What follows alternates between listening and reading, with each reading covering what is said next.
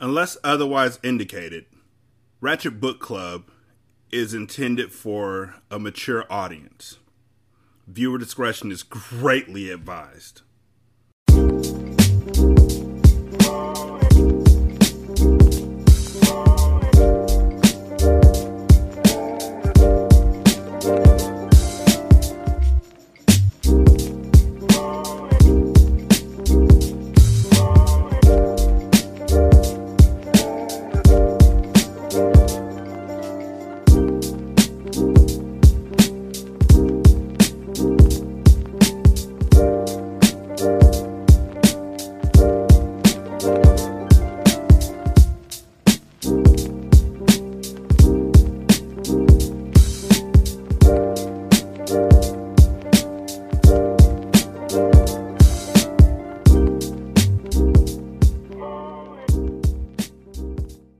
Welcome to Ratchet Book Club, where we read hood classics and good classics. I'm Derek.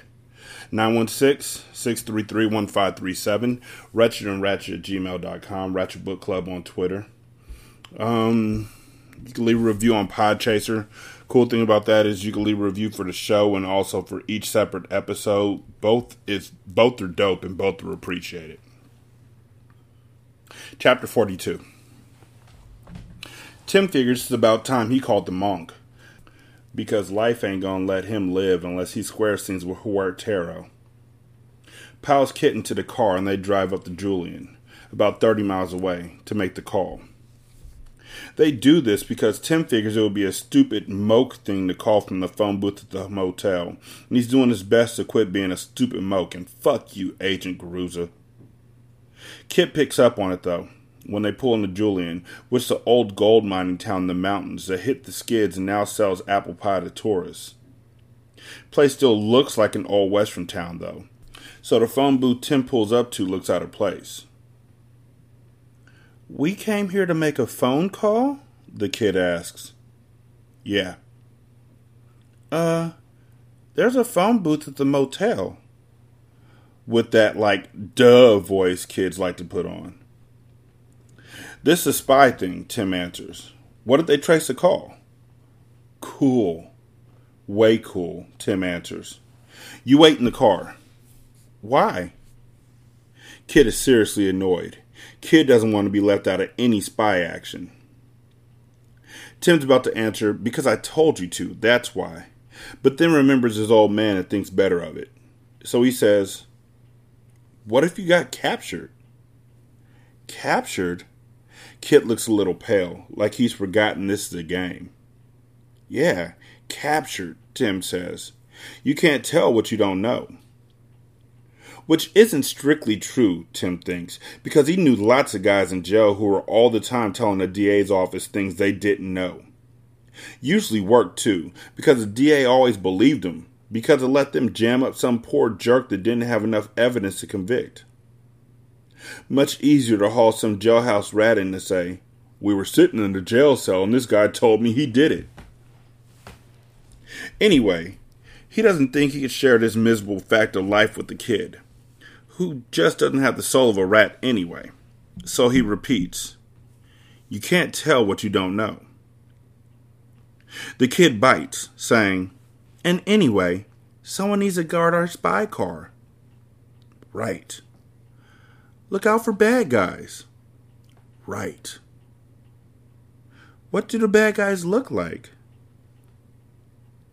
Tim wants to answer, "If you don't see him in your mirror, you better assume it's a bad guy." But instead he says, "They're driving silver cars." "Silver?" "Yeah." "Okay," Kit says seriously, and he gets busy watching out for silver cars. Tim goes to the phone and dials the number Elizabeth gave him. Tim's heart is like fucking racing because he doesn't know who's on the other end of the line. 3 rings and a flat voice answers. "Yeah." "Yeah, it's me," Tim says. Long fucking pause, during which Tim thinks maybe he better hang up and race out of there. He's a heartbeat from exiting the stage left when the voice says, "Bobby?" Like, he just can't believe it, right? Like he's beside himself with fucking joy. Like someone's come back from the dead, huh? Yeah, Tim says. Bobby. Then he takes a huge chance. Who's this? Tim asks. Another pause. Run away, Tim thinks, but he hangs on. It's me, man, the voice says. The monk. The monk, Tim thinks. The monk is like the guy, right? Bobby's right-hand man. Man who knows where everything's hidden. Good to hear your voice, man. It's good to hear yours, the monk says. Where have you been? Your mother and I have been worried sick about you. Where haven't I been, man? You sound different. Shit. Run away, Tim thinks. Get in the car and drive as far as it'll take you. Which is like maybe El Centro, right? Which just ain't gonna cut it. Gotta get through this, Tim tells himself. So he makes his voice kind of hip, annoyed, and growls. You sound different too, man. You've been where I've been. You ever seen a Thai jail, monk? I've avoided that pleasure so far, babe. Babe. Fuck you, babe. Yeah, well, that's a good idea, Tim says. You coming in? I'm too hot, man. You could hear the guy thinking over the phone. What do you need? Monk asks. Cash, Tim says, and a new passport. Ask and ye shall receive. I'm asking, Tim says. I need about $20,000 for starters. You want to meet at the old place? Sure, Tim thinks, except that nobody told me where the old place is. No, Tim says. Okay, where? Someplace crowded, Tim thinks. Someplace I can bring a kid. The zoo, Tim says. The zoo? San Diego Zoo, Tim says. Tomorrow, 2:00. Where exactly? Tim's never been there, but he figures every zoo's got elephants, so he says, outside the elephants. Plus, kid'll like the elephants, right? Kids like elephants. Tim can hear Monk thinking again.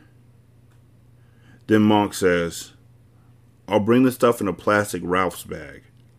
Can you get one of those? Sure. 2:00. Tim decides to take another chance. Also, he says, I need some information. Shoot. What did we do to Don Huertero? Using the we to drag old Monk into it. Give him more than just a rooting interest. And Monk thinks it over for a long time. Unless he's tracing the number. So, Tim asks. Nothing I could think of. Do we have something that belongs to him? Nothing I know about. Work on it, huh? Tim orders. I'll talk to you tomorrow. Tim hangs up. If Monk was tracing the number, it was time to leave. Also, Kid is hopping up and down the seat because there's a silver car coming down the street. Bad guys, Kit whispers as Tim gets back in the car. We'll have to lose them, Tim whispers back. Can we do it? Oh, yeah. I'm Bobby Z, right? Tim finds a hardware store where he buys some PVC pipe, a hacksaw, and some steel wool. At the general store back on Mount Laguna, he buys the usual crap. Some chocolate chip cookie dough, and the thinnest cookie sheet they have. He's struggling with all this shit when Kit runs ahead to the cabin so he can unlock it. It's funny, Tim thinks, what little stuff will make a kid happy. They bake cookies at night. Kit does, anyway. Tim doesn't have a fucking clue how to bake cookies. He tried to get a job in the kitchen at Quentin, but they put him in the license plate factory instead. You know, I really like the way Tim is dealing with Kit and not talking down to him. Like, it's really important that y'all know how much I treasure children and the opinions of children. Like, I damn near treasure them more than I treasure adults. Adults are some pump motherfuckers who are, like, selfish and have underwhelming goals and just, ugh. Kids are honest as fuck. And they just want to be great or they want to be left alone, and they'll tell you. You just got to listen to them. So the fact that Kit is talking with Tim, and Tim is, for a second, he got annoyed, but then he was like, my dad would have gotten annoyed, and I don't want to be like my dad. That hit me in my chest. It did. Good on you, Tim. Chapter 43. The monk hangs up the phone and looks out over the ocean. The living room has floor-to-ceiling windows, so this isn't too tough to do. House sits on the edge of a point with rock cliffs on 3 sides, so if you want to see ocean, you can see ocean without straining your neck. You can see El Morro Beach to your right and Laguna Beach to your left. House has $1 million view, which it should, because it costs 3 times that. Dope money. Bobby Z's money. Problem is, now he's back. What's shaking Monk up is not so much that Bobby's back. That's a problem in the physical world. It's that one way's prophecy is being fulfilled. You take a hike on God, fulfilled prophecies are bound to make you a little hinky. The zoo, the monk thinks. Since when does Bobby go to the zoo? Why not meet at the cave in Salt Creek Beach like they used to? Or the steps at Three Arch Bay? Why the zoo? Because he doesn't trust you, Monk thinks. He wants a public place. Paranoia, Monk sighs as he slides the glass door open and steps onto the deck. The bane of the drug market. $20K and a passport. $20K is lunch money to Bobby Z, but he sure seems sweaty to get it. And a passport. Bobby's splitting the country again, so that must mean he's feeling heat from the heat, and not just Don Huertero. You just can't get out of Don Huertero's jurisdiction. Not breathing, anyway. And who's Bobby kidding with this "what did I ever do to Don Huertero" bit? The monk wonders if Bobby didn't have someone listening to the conversation. Like maybe Huertero already has Bobby, and he's setting me up. There's no loyalty, Monk sighs, in a godless world. Because the fact is that Monk ripped Huertero off big time. And Bobby, for that matter. Bobby took the old Mexican's money, $3 million Yankee dollars, for some Thai opium and delivered it to Huertero's boys in Bangkok. But Monk ratted them out to the Thai police, then split the opium and the profits with the Thais. Sorry, Don Huertero, but the Thai police busted your boys. Say adios to your investment. Bad luck. Well, Monk thinks as he watched some surfers catch the reef break down on El Morro, Huertero must have figured it out. And he's mad. And now Bobby's in trouble and he wants to know why. We'll want to have a look at the books. We'll probably want to give the money back. I don't think so, Monk thinks. He drives into town and cogitates on the universe over an Italian cappuccino. He still can't figure out how that acid casualty one way knew that Z was back. It spooks him. By the way, cogitate means to think deeply about something, meditate or reflect. You're welcome. Spooks him so much that he drives down to Dana Point to check on the boat. Looks over his shoulder as he strides down to the slip. Doesn't see one way or anyone else, so he starts to figure that even a lunatic gets lucky every once in a while in the old prophecy business. True? If a hardcore skits like John the Baptist can hit it, maybe one way can too. So relax. Monk goes below and starts in to work with a screwdriver and woodworking knife. 2 hours later, he removes a section of plank and reaches into the hole. fills in nicely wrapped packages of cash, works diligently to replace the plank, and while he's working, he's thinking, maybe it's time to sail away. But first, he has to give Bobby his chump change and his passport, and then kill him. Chapter 44. Gruza's pissed because he's getting ashes all over his new shoes. He's standing in the ruins of Casa of Brian Curvier, and the wind's blowing ashes all over his brand new pair of Cordovan Bostonians that he got on sale at Nordstrom's. Somebody pointed that out to me. That I, along with a lot of black folks, put S's on things that weren't supposed to have S's on them. Until I read this in this book just now, I really do always say Nordstrom's. And J.C. Penney's. I didn't think of it as J.C. Penney. I didn't think of it as Nordstrom. Because who the fuck would name they store that? Stupid. Gruz is also unhappy because Brian got whacked almost 2 weeks ago, and no one thought to tell him about it until now. So now, he's standing out in the middle of fucking nowhere, ruining the shine on the shoes and looking down at the crispy remains of major league pervert and scale Brian Curvier, who looks like he's been napalmed. And Gruza figures that with a disaster this big, that stupid moke Tim Kearney just has to be involved. Carbon in his lungs? Gruza asks a young DEA agent whose name he's already forgotten and looks like he's been on the job for maybe a month. The ME says no. So Brian got lucky, Gruza says. Died before the fire. What? Did his clothes all burn up? No. He was naked. So there's luck, and then there's luck, Gruza thinks. And they say Bobby Z was here? Gruza asked for about the 15th time. We rounded up some of the household staff in Borrego Springs, and they all say that Senor Z was a guest at the house. But we haven't found Senor Z's body, Gruza repeats. No. Because Senor Z is a trickier motherfucker than I thought, Gruza admits to himself. What about this dead German? Gruza asks. Engine failure, the kid says. It looks unrelated.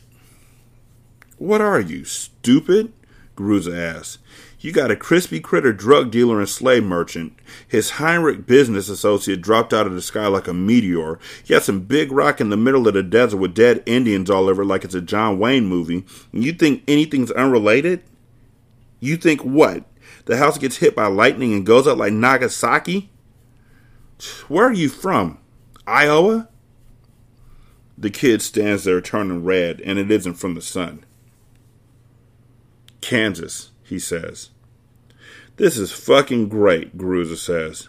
I'm going up against Don Huertero and fucking Bobby Z and fucking who knows who else, and I got some goober from Kansas on my side. Say the truth. They have drugs in Kansas? Sure. Sure. What do they have? Kid starts listing drugs, but Gruza's not listening. He's thinking that now this all-American loser Kearney starts believing that he is the great Bobby Z and starts leaving bodies in his trail like breadcrumbs.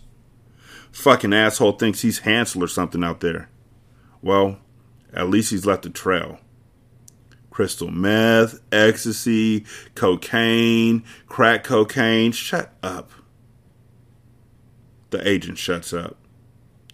Can't you tell I'm fucking with you? Gruza asks. He's well and truly aggravated. If he had been told about this right away, Kearney's truck would still be hot. He could still pick him up and deliver him to Huertero. But now... I want this cleaned up, Gruza says. Like yesterday. You tell the park rangers nothing ever happened here.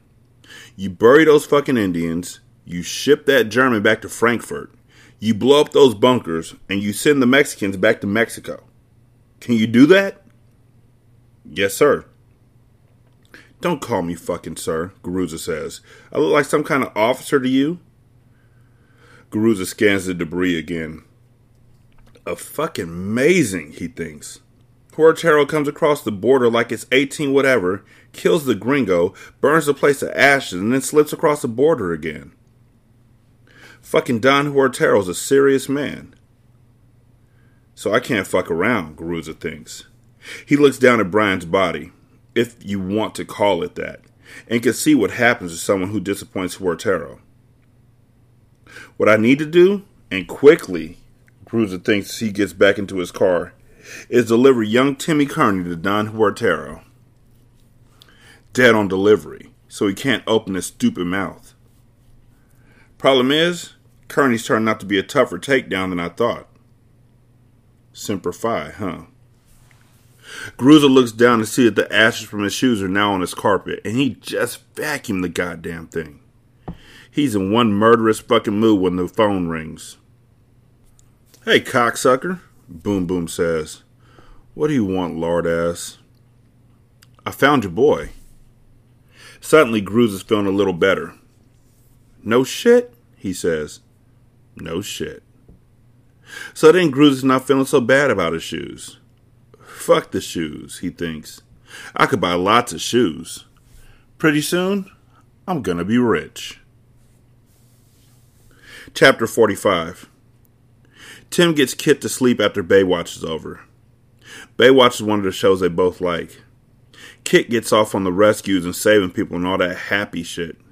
And Tim gets off on the women jogging around in wet bathing suits. He figures that these are the kind of women who jog around in wet bathing suits on the beaches that Bobby Z would frequent. They had a lifeguard at the public pool in Desert Hot Springs, he remembers. They called her Big Blue because she wore a bright blue one-piece bathing suit. No one actually ever saw her swim. The popular theory was that if anyone started drowning, Big Blue would just jump in and raise the water level so that the drowning person would just sort of wash up on the edge of the pool. No one ever volunteered to test the theory, though. So Tim's memory of Big Blue was her sitting up in that big chair, reading Mademoiselle magazine while chewing on beef jerky. Tim doesn't think that any of the girls on Baywatch will even know what beef jerky is. Anyway, he finally gets Kit to bed so that he can get to work. He takes the section of PVC he bought and saws off a straight 1-foot piece. He stuffs rough grade steel wool into the pipe and then screws the end cap down onto it. He fits this onto his pistol barrel until he sees it'll fit nice and snug, then takes off the pipe. Chapter 46. Tim pays for the bag of Oreos, bottle of water, cheese snacks, loaf of bread, and jar of peanut butter. And the bagger asks, "Paper or plastic?" "Plastic, please." He and Kit leave the Ralphs and get back in the car. "What's the surprise?" Kit asks again as Tim pulls out of the parking lot and works his way back to the freeway. "If I told you, it wouldn't be a surprise." "Oh, man." "Oh, man," Tim mocks him. "You'll know in a few minutes." "So it's someplace in San Diego," Kit says to himself. Kid's having a great time. Tim wishes he was. Fact is, he's scared shitless. Doesn't know what he's walking into. Doesn't know if the monk is righteous. Doesn't know who's going to be waiting by the elephants. Just doesn't know, and that scares him shitless. Except it's kind of fun to take the kid on this surprise. It doesn't seem like anyone's ever done that for the kid before, because Kid is like out of his skull with excitement. Tim turns off the 163 where the sign says 4th Avenue, Balboa Park, Zoological Park. Kit's pretty smart and he sees the zoo in Zoological. "We're going to the zoo!" he screams. "That's a surprise, isn't it? The zoo, right?" "Maybe." "It is. I know it. The zoo." Bouncing up and down. "You never been to the zoo before?" Tim asks. "No." "Neither have I," Tim says. They drive through Balboa Park and follow the signs to the zoo. Drive around a huge parking lot until they find a spot. "Okay," Tim says. "Your job is to remember what row we're in. The ostrich row." Picture of an ostrich on top of a big pole on their row. "Ostrich row," Kit repeats. "Ostrich row." Because that would be the shits, Tim thinks. Pull this off and then not be able to find the car. That would be a classic Tim Kearney fuck-up. Tim buys her tickets and can't believe it costs $14 to get into a fucking zoo. But it does, and he pays it. First thing he does inside is look at the map they gave him with the ticket. One of those cutesy fucking maps with pictures of all the animals, and he looks for a picture of an elephant. Okay, y'all may not be like me, but I'm dying of curiosity. Tickets to the San Diego Zoo at this point cost $62 goddamn dollars. Holy shit! $62 for an adult and $52 for a child, and you're out your motherfucking mind. There's no way I'm paying that much to see some animals in jail. You better suck my ass. I'ma just hop the fence. The fuck they gonna do? Throw me out? By the time they throw me out, I seen some animals anyway. Ha, got you motherfuckers. Or I'll just walk around the outside and look in and see the outside, the peripheral, the peripheral animals. Dad, you never take us to see the good animals in the middle of the zoo. Nope. I figure all the good animals are out here. Where we are. We're the good animals. They're in jail. Remember that. Never go to jail. That's what I do. Next thing he does is gets the lay of the land. The zoo sits on the slope of a big hill, and the footpaths switch back up and down. There's also one of those gondola cable things running from the bottom to the top. There's only one exit, and that's beside the entrance where they're standing. Can we ride that? Kid asks, pointing at the cable car. Tim consults the map and says, sure, why not? They have plenty of time because he's made sure they're early. Goody, Kit says. Goody? Tim thinks. Take the kid to the zoo and the kid turns into a kid. I think it's a good idea, Tim says, and they go over to the gondolas and get into one of the open-top little cars. Tim's not thrilled that the thing rattles and shakes as it climbs up the hill, but it does give him the unexpected advantage of aerial surveillance. So up they go. Kit's looking at antelope and buffalo and birds and stuff, and Tim's looking over near the elephants for someone carrying a white plastic Rouse bag. Someone who looks like he's not all that interested in the elephants. Tim thinks he sees this tall, thin guy who fits the description, but isn't sure. So when they get to the top, they get out on the observatory deck, and Tim puts quarters into the big binoculars. Has to take turns with Kit, so it costs about 75 cents for Tim to get a good enough look at the guy to decide that it's the monk. He isn't fat. He isn't wearing a brown robe or a hood, and he doesn't look like he's out of a Robin Hood movie. But Tim decides this guy's the guy. Plum polo shirt, khaki dockers, black baseball cap, John Lennon shades, moccasins with no socks, white plastic Rouse bag. Very hip. Standing there looking a little nervous and a little bored.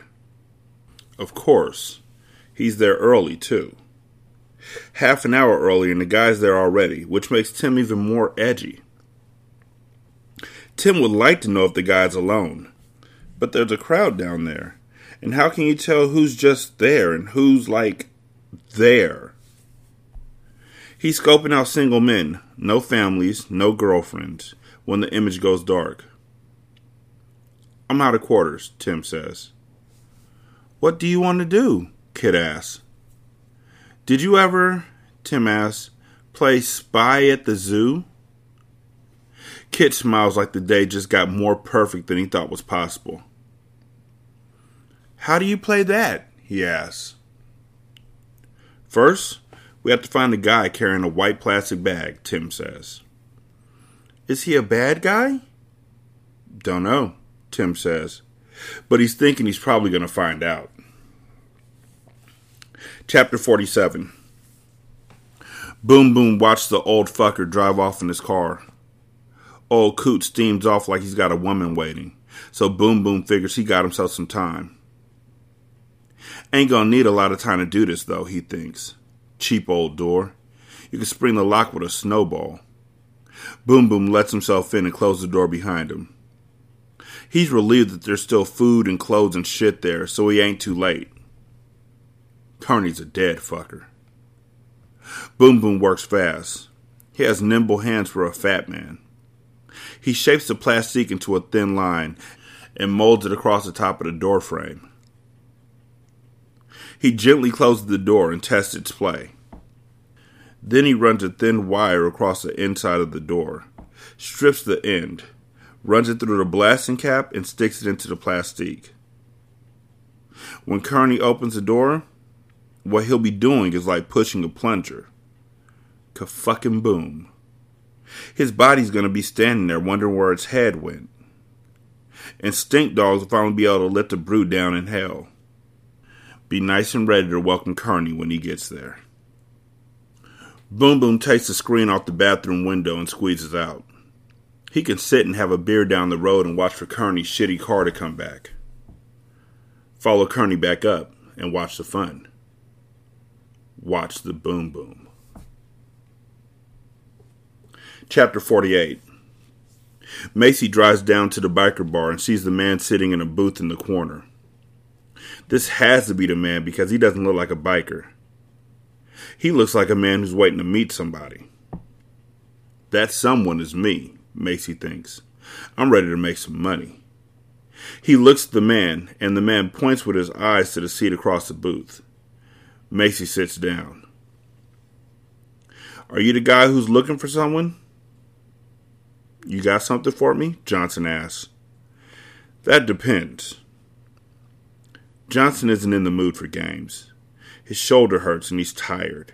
He's been combing the countryside for 12 long days and nights now, asking in every shitty bar and tavern, putting it out on the circuit that he's looking for somebody. Then he gets the word that some old man is trying to sell somebody, except he doesn't know who and what for. Anyway, it seems to be a match. A seller looking for a buyer. Only I ain't in the mood for bargaining, Johnson thinks.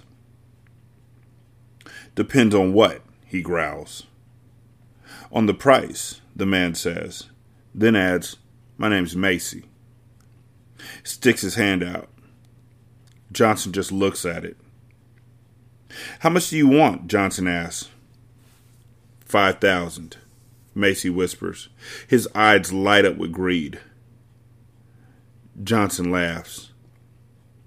I don't have 5,000 on me, he says. The old bastard's face looks disappointed.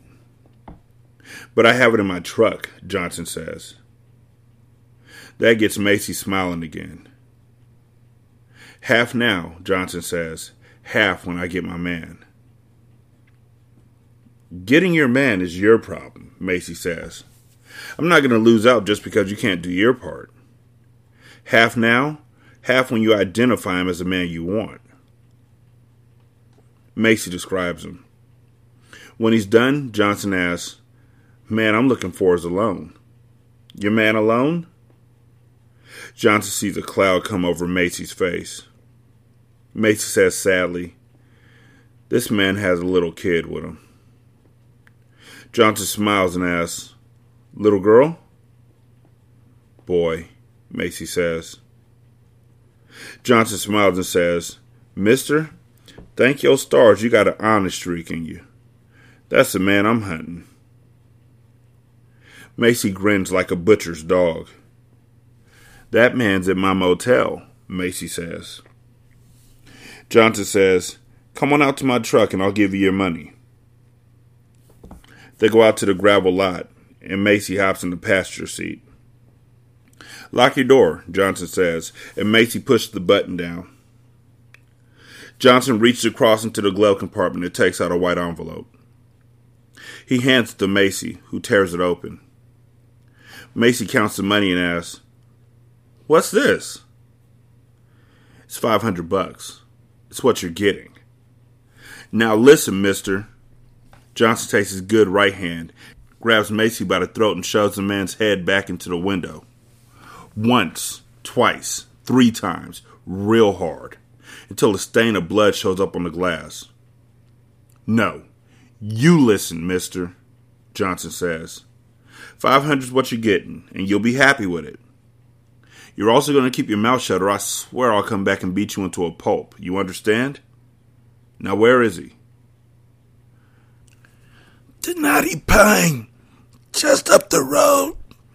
Cabin 8. Macy croaks. Johnson's hand is still tight around his throat. "He there now?" Johnson asks. Macy shakes his head. "You tell me the truth?" Macy nods. "Where'd he go?" Johnson asks, alarmed because maybe Bobby's luck is holding and he's already taken off. Johnson almost can't stand the thought. "I don't know," Macy croaks. "Shit," Johnson says, releasing him. Regrets it the second he does because the old bastard starts to reach behind him and Johnson realizes he must have a pistol stuck in his waistband. Johnson doesn't have time to pull his own gun, so he throws his weight across the seat and slams Macy into the door, pinning the old man's hand behind his back. Johnson keeps pushing so the old man can't bring that gun around, and the old man keeps trying to get his arm out so he can shoot Johnson. The windows start to fog up as the two men struggle and suck air, and Johnson watches Macy's eyes get real wide as the old man realizes he's fighting for his life. Johnson digs his feet into the floor and pushes harder. Goddamn shoulder hurting like hell where he's pushing, but he needs his good hand to get the pistol from its hip holster, and he does. And Macy's eyes get real wide like a horse is seeing a saddle for the first time, and just figured out it's going on him. Macy's eyes are that wide when Johnson takes the .44 barrel and shoves it through the old man's teeth. Macy makes choking noises and shakes his head wildly back and forth, and Johnson has a tough time holding the barrel in there as he pulls the trigger once and then again. Johnson holsters the gun, starts the truck up and drives out of there. There's blood, hair, and brains all over the passenger window, but he figures he can clean that up when he gets to the motel. He wants to be sitting in that room when Bobby gets home. He pulls his truck into the Knotty Pine Motel, looks around, then carries Macy's body into the motel office. Sits him down in the back room and puts a pistol in his hand. Looks for and finds the keys at cabin 8. Drives the truck down the road a piece and leaves it at a scenic turnout. Hikes back up to the cabin and puts the key in the lock. Chapter 49. Tim parks Kit by the gorillas. There's a bench there on a little knoll, and it's an easy place to find. "Don't move from here," he tells the boy. "I'll only be a couple of minutes." "Why?" "Do not move from this spot," Tim says. Okay. Kit's pissed off, but Tim doesn't care.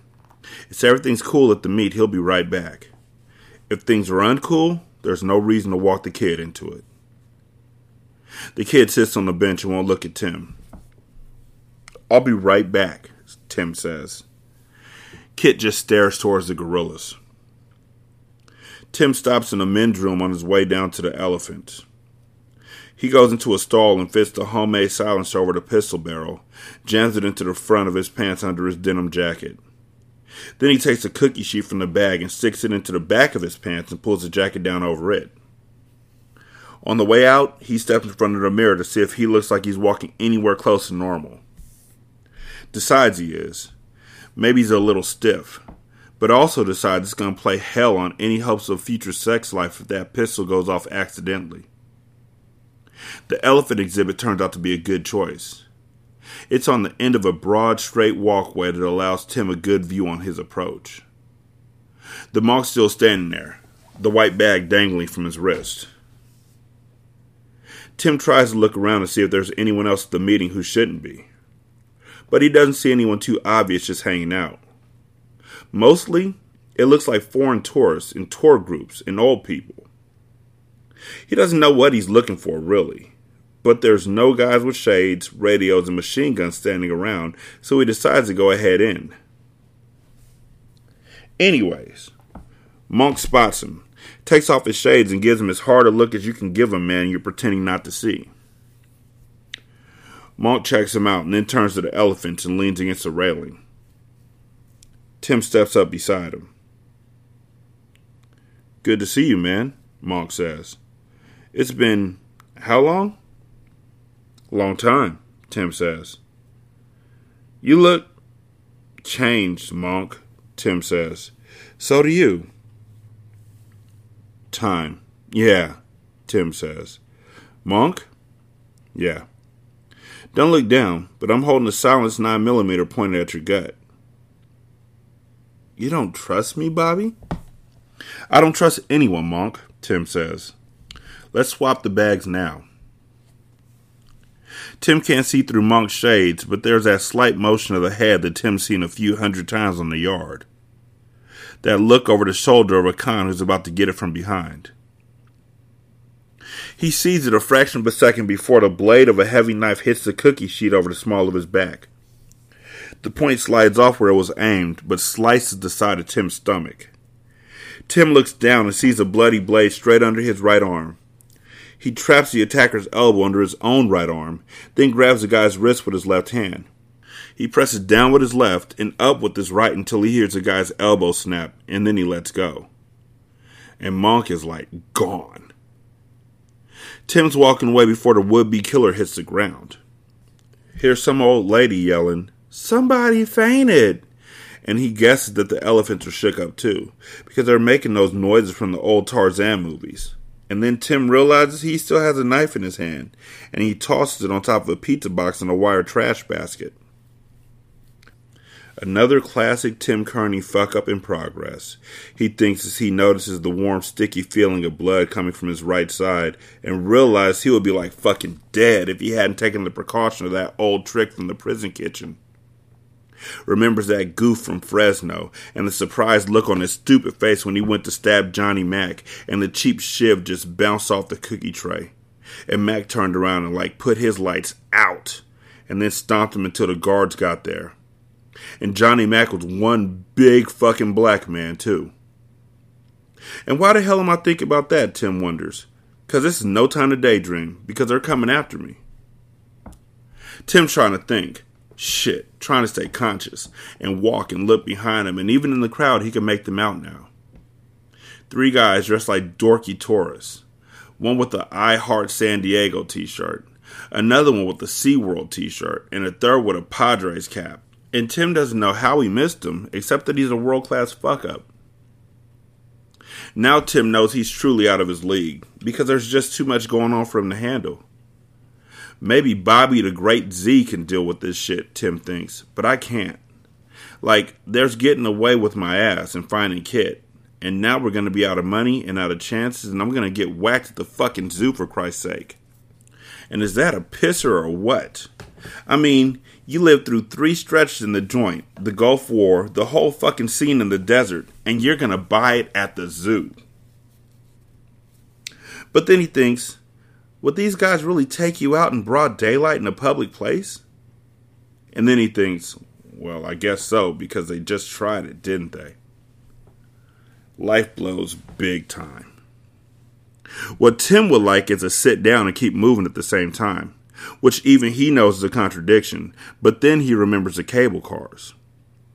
Doesn't think it through, though, and only figures out when he gets on one that now he's fucking well trapped. Because only 2 of the guys get on the car behind him, and the third one goes racing up to meet them at the top. Anyway, there's nothing to do about it, so first Tim pulls out his shirt to check his side, and there's a nice 5-inch cut bleeding like a son of a bitch and starting to burn. But it isn't too deep, he sees, and figures he won't bleed to death if he can get a bandage pretty soon. So he tucks his shirt back in and starts looking around for Kit, who isn't at his bench by the gorillas. Tim feels this fucking terror shoot up around his heart because the kid isn't where he's supposed to be. Tim's looking wildly around and can't spot Kit's blonde hair anywhere. And now he feels like he can't breathe. And while he's cranking his head around, he sees the 2 guys in the gondola behind him just grinning. Tim looks up the hill and sees Mr. SeaWorld leaning against a tree screwing a sniper rifle together. And Tim knows the guy doesn't have to be Lee Harvey Oswald to put 2 nice shots into Tim as he steps out the gondola onto that nice flat platform. You dumb moke, Tim tells himself. You monumental fuck-up. You blow the money, you lose the kid, and you get yourself killed. Just another day's work for Tim Kearney, 3-time loser. So Tim's riding up to his death like he's on a conveyor belt at a slaughterhouse. Like he's 100 feet in the air with nowhere to go except the target range. And what's he going to do? Jump? Which is what he does. Later, his pursuers will tell Monk that Bobby Z fucking flew through the air. Just climbed up on the edge of the rocking gondola, kept his balance, and fucking flew across to the car coming down the cable on the other side. They'll tell Monk that all of a sudden it was a Ringling Brothers Barnum and Bailey circus up there. Because a few people who happened to be watching at the time scream like they do at the circus when they think the trapeze guy is terminally fucked up and there's no net. Which they're like isn't at the San Diego Zoo. Just hard ground and spiky fences and man-eating animals and shit. In fact, one of the hitters will tell Monk he saw the lions look up in anticipation when Z left from the gondola. But Monk will put that down a literary license.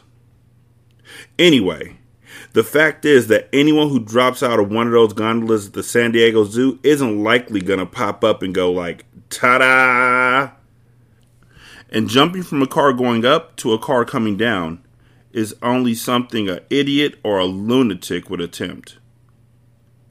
Or a legend. I can now see why the guy is a legend, one of the hitters will tell Monk, who will not think this literary license, but will nevertheless be annoyed by the remark. He flew, the hitter would add in odd tones, like Superman. Anyway, people are screaming, including Tim, as he jumps out the car and he's in the air for what seems, especially to Tim, like a long time.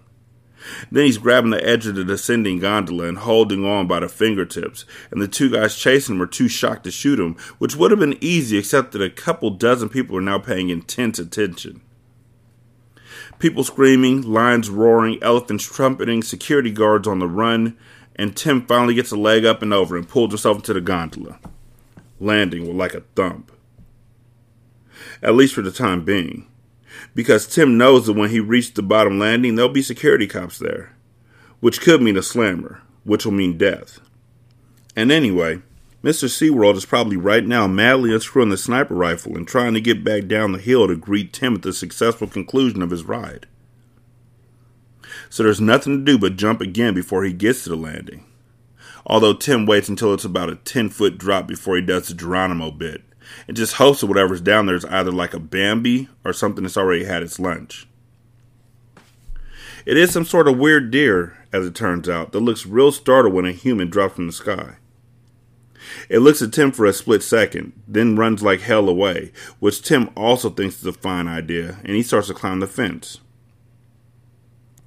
Tim can hear the pitter-patter of little security feet, a familiar sound from his youth. Running around looking for him, so when he gets over the fence, he gets into some thick bamboo and starts to make his way onto the path on the other side, where maybe he can get away. Going through the bamboo was such a good idea that the sniper thought of it too, and they're each a little surprised when they come practically face to face.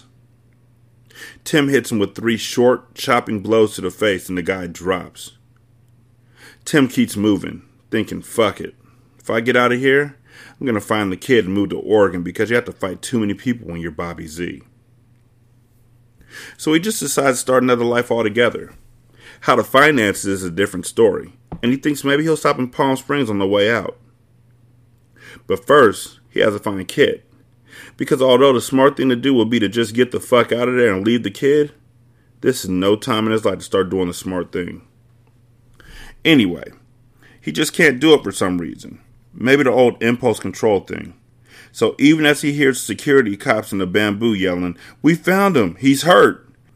Tim heads not out, but up towards the gorillas to see if Kit has maybe gone back there. He hasn't, and Tim goes on your basic whirlwind tour of the animals of the world as he strides past gorillas, orangutans, chimpanzees, the rest of the primates, across the Asian steppes, through the jungles of India, down by Hippo Beach, into the snake house, and he can't find Kit. And Tim is like panicking. He's not even thinking that the hitters might still be cruising around looking for him. He's just got tunnel vision for his kid, and he can't find him. He sees a sign for petting zoo and makes a dash for that. figuring that no kid could resist petting goats and sheep and other smelly shit. But Kit's not there either, and now Tim thinks that somehow Monk knew about the kid and has grabbed him as a hostage. And Tim's thinking about shooting Monk in the kneecaps as he goes out into the parking lot to drive off and phone Monk and make a deal, and then he realizes he can't remember where he left the car. Parking lot the size of like Rhode Island, and he can't remember where he left the car. Some kind of bird. Tim can't remember the actual bird, but what he can remember after some effort is Kit repeating, "The ostrich row." He has a real clear memory of Kit's face as the kid repeats it to himself, so Tim looks around until he spots the ostrich on the pole and heads for the car, only remembering that Kit has the keys when he sees a boy sitting in the passenger seat with a white plastic bag on his lap. "You're hurt," Kit says when Tim slides to the driver's seat. "I thought I told you to wait at the Gorillas." "Good thing I didn't," Kit says, pointing to the bag. "How'd you get that?" "I followed you to the elephants." "You did?" "And then I followed the guy with the white plastic bag," Kit said. "And I grabbed it, and I ran." "You shouldn't have done that." Kit shook his head. "No guy's gonna chase a kid through a zoo. They'll figure he's a pervert and beat him up." Tim looked at the kid for a long moment and says, "We're moving to Oregon." Kit hands him the keys. Chapter 50. Johnson's been sitting in the cabin for hours, and he's starting to get worried that maybe Bobby smelled out the trap and taken off. The thought aggravates Johnson, because he's tried to be real careful. He even decided against going through the front door, because Bobby might well have been cautious enough to leave a hair or something across the door and would check it. So Johnson went through all the hassle of climbing through the back window, and now he's sitting there with his cocked rifle across his lap, and maybe his man ain't coming after all. The same thought occurs to Boom Boom, who spent the entire afternoon draining beers and eating pork rinds and waiting for that lime green car to come rumbling up the road. So by nightfall, Boom Boom's drunk and ugly, much drunker than really behooves a man about to commit a murder, even by remote control. He just sits there by the window, staring out, and it's almost too dark to make out the lime green car when he does see it head up the road. Johnson sees the headlights when they turn into the parking lot. The lights flash across the window and change shape as the car turns in. Johnson sits up in his chair and damn near stops breathing. He's so afraid Bobby Z can hear him. Johnson gets up and moves against the wall. He hears the car pull in and the motor stop, so he raises the rifle to his cheek and waits for the son of a bitch to come through the door. Listens real hard for the sound of footsteps. Hears car doors open and one car door close, and hears the boy yell, "I'll unlock the door." Chapter 51. Tim lets Kit run ahead. It's taken Tim a little time to turn his sore body sideways and ease out of the car, especially with the bandages and tape that Kit plastered all over his side after they stopped in that drugstore in El Cajon. Also, Tim needs to get the bag full of money out of the trunk, but then he realizes that Kit has the key, and Kit's running for the door. "Hey, I need the keys," Tim yells. But Kit keeps running and yells back, "I have to go to the bathroom." Tim figures the bag can wait for a second. He starts to follow Kit when he remembers something. Remembers he left the light on over the sink, and the cabin is totally dark. "Stop," he yells to Kit, and Tim starts running to catch him, because the boy is just giggling and running to unlock the door before Tim can catch him. "Last one in is a rotten egg," Kit sings out. Then the night turns bright white. 916-633-1537. Wretched and Ratchet at gmail.com. Ratchet Book Club on Twitter. You can leave a review at podchaser.com. Cool thing about it is you can leave a review for the show as a whole, or you can leave a review for separate episodes. I appreciate both. You can also Help me buy books at buymeacoffee.com/sscast. You could become a Patreon member at patreon.com/singlesimulcast. I think that's about it. Oh, you could also review on Apple Podcasts and Stitcher. Thank you so much for listening. I do greatly appreciate it. Y'all be good. I'm going to holler at you later. Peace.